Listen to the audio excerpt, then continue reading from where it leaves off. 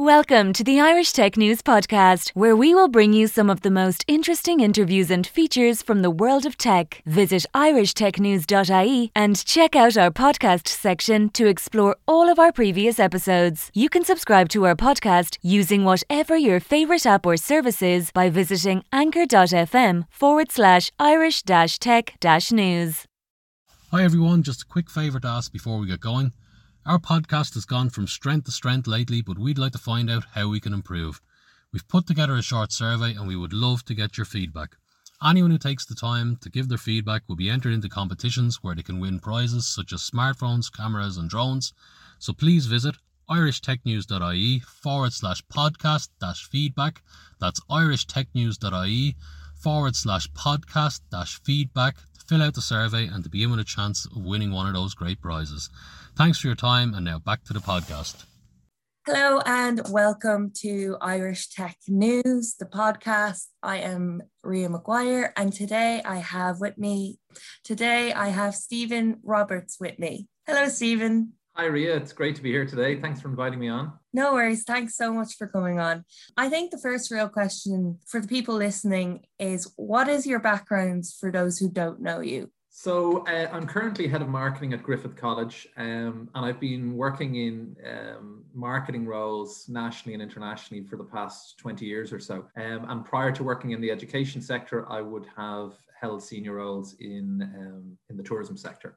And I guess, my background more broadly, so I'm a fellow of the Chartered Institute of Marketing, but I'm also a certified data protection officer. And I do a lot of work with the Association of Compliance Officers in Ireland. I sit on their Data Protection and Information Security Working Group as the vice chair of that committee. I've written quite extensively on the areas of marketing strategy and data protection over the last number of years. And I'd be a regular columnist with Marketing Magazine. I've also had the privilege of writing for Irish Tech News on a couple of occasions too. You recently wrote a book. Before we get into that, how did that transition happen? What pushed you to get into writing from where you started? There was a mix of things really, Ria. Firstly, as a marketer, I could see GDPR on the horizon a number of years ago, and I could see data protection issues landing on my desk as the head of a marketing department. So I felt that there was an onus on me to get a deeper understanding of it. And we're all using data in so many different ways as marketers. So I just had a natural interest in the area. So that was the first side of things. And then as I got the qualification as a certified data protection officer, I realized that a lot of the conversation around data protection was very much focused towards maybe people with a legal or compliance background, and less so towards marketers who'd be very heavy users of personal data within any business or institution. So really, I started out initially just giving my thoughts on what the GDPR might mean for marketers, and then it kind of expanded from there. Yeah, and the book you recently wrote is Data Protection for Marketers. Can you expand a little bit more on what the book is about and what inspired you to write it? Well, as I mentioned earlier, there were other texts out there, other books, but they were very much focused towards that more legal or data privacy audience. And really what I thought marketers would benefit from was a practical guide that kind of talk them through some of the challenges that they as marketing professionals and communications professionals would face, and really kind of give some case study examples, talk through, how they could start with some of the basic aspects, such as the principles of data protection and the lawful bases for processing, and work from there. And really in terms of what made me think of writing the book, I just felt that, I really enjoy writing articles. I like the idea of, writing as thinking on paper, and the opportunity arose with Orpen Press. So I was delighted to take it, and hopefully marketers will find the book of use. And what has the reception been like towards the book? It's been very positive so far, Ria. I've got some very nice feedback and comments from a range of publications, and I know yourselves as well, Irish Tech News, reviewed the book recently. So I've been, I found that very warming, and I believe there's going to be some further coverage in UK and Irish publications over the coming months. I recently had a chance to speak to the communications network of Science Foundation Ireland on the back of the book being published. So again, it's nice to be able to share some knowledge, and also to get feedback and further questions, and to be able to help marketing professionals use personal data in a practice that fits with GDPR and enables them to do their jobs better on a day-to-day basis. And then where are your sources from, and like how do you ensure that not your own well, there's a number of sources, thankfully. So I didn't mention earlier, but I'm also a member of Griffith College's Data Protection Committee. So I would be a founder member of that working group. So that keeps me on a day-to-day basis aware of different data protection issues and challenges.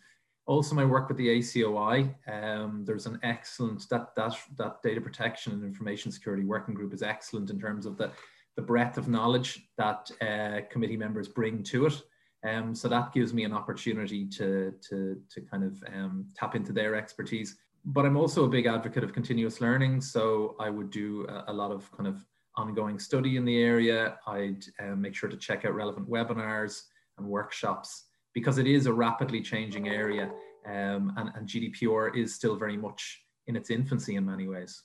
And what do you mean because you mentioned that in the book, what do you mean that GDPR is at its infancy? Sure. Well, it recently marked its third anniversary on the 25th of May of this year. And there are still a lot of areas that require further clarification. I mean, the broad goal of GDPR is that there's a harmonized data protection environment across all EU member countries. That means that as a business or an individual, that there's going to be a standardized approach to data protection. Now that's still, hitting some speed bumps at the moment. And even the Data Protection Commission, examples, would be there's still a lack of consistency in the types of fines that are levied. So obviously one of the aspects of GDPR that caught people's attention was the potential for a 20 million euro fine or up to 4% of global turnover, whichever was the greater. So far in Ireland, I think the largest fine thus far under GDPR has been for Twitter, which was in the region of 450,000 euro. But there have been other jurisdictions, such as in the UK, prior to it leaving the EU, where British Airways were fined 20 million sterling, and Google in France were fined in the region of 50 million euros. So I think for companies and boards that are trying to get clarity as to the potential, risk profile of a data breach, there's inconsistency there. The other big areas, and I'll just touch on two of them. The first one would be international data transfers. So one of the key mechanisms to transfer personal data from the EU to the US was the Privacy Shield, and that was ruled as invalid last summer. So a lot of businesses would have relied on that as a GDPR compliant way of transferring personal data. There's also, we're waiting on a replacement for that. In the meantime, one of the other options that's available to businesses, which are called standard contractual clauses, they're currently being reviewed, and there's a new draft set of SCCs, as they're known, that's being proposed at the moment. So businesses are still trying to get an understanding of how those mechanisms are going to work going forward, and to ensure they're compliant. And the one other area that I would mention, which from a marketing perspective is certainly quite frustrating, there's a lack of clarity or a lack of consistency in terms of how website cookies are treated. And that is due to when GDPR was introduced back in 2018, the EU's plan was that the e-privacy directive, which handles the privacy of online communications, would be updated at the same time with an e-privacy regulation. That's been bogged down in lobbying and disagreements at EU member state level. And what it's meant is that in the absence of a new e-privacy regulation, individual EU countries have issued their own guidance as to what's best practice around the use of website cookies. In one respect, if you are based in Ireland, let's say, and your footprint is only in Ireland, you can rely on the Data Protection Commission's guidance, which they released in April of last year. But if you have a footprint in a number of countries, you not only have to be aware of, the cookie best practice in Ireland, but you have to make sure that you're following what's going on in local jurisdictions. So that harmonized approach that I mentioned earlier, that ambition underpinning GDPR, is not yet there. With marketers and marketing teams, say, how would they look to get a grips with GDPR? Because obviously it's very complicated and it changes a lot. What are the most important first steps for them to take or implement? I think, an iterative approach is best. Take step by step and use the compound effect. So I would start initially with understanding the principles of GDPR. So the 7 principles that are there. And then I would also ensure that the marketing team is fully aware of the lawful bases on which you can process data. So I would see them as two key pillars. Another aspect that I would say is absolutely crucial is ongoing training. So I think in the run up to the launch of GDPR 3 years ago, a lot of businesses would have undertaken GDPR training for their staff. But if you think about it, there's always churn in any business, and marketing would be no different. So you need to have regular training for any new recruits that are coming in, but also refresher training for existing staff, because what we're seeing is that there is a lot of kind of new developments happening in the area of data protection. So really, I couldn't stress more highly the importance of ongoing training. And also it means that you're developing a culture that respects data privacy and that it's a natural part of your thought processes. And I think that's really where good compliance sits. Over COVID, how has this kind of like impacted data protection and marketing over the year? Because like obviously there is a huge transition from physical to digital. How did you guys have to change your practices, or what was that big shift like? I think every marketing team found it challenging initially. The move to remote working definitely presents challenges. People might be using their own device, or they might be, trying to get remote access into various platforms that companies would use. So I think again, it's around training and keeping data protection top of mind, whether people are working remotely or whether they're office based. Also being very clear in terms of policies and procedures, encouraging people to have a very, to look to continually learn and upskill in this space. And one of the things we found has been very helpful is where you identify data champions. So no compliance team on its own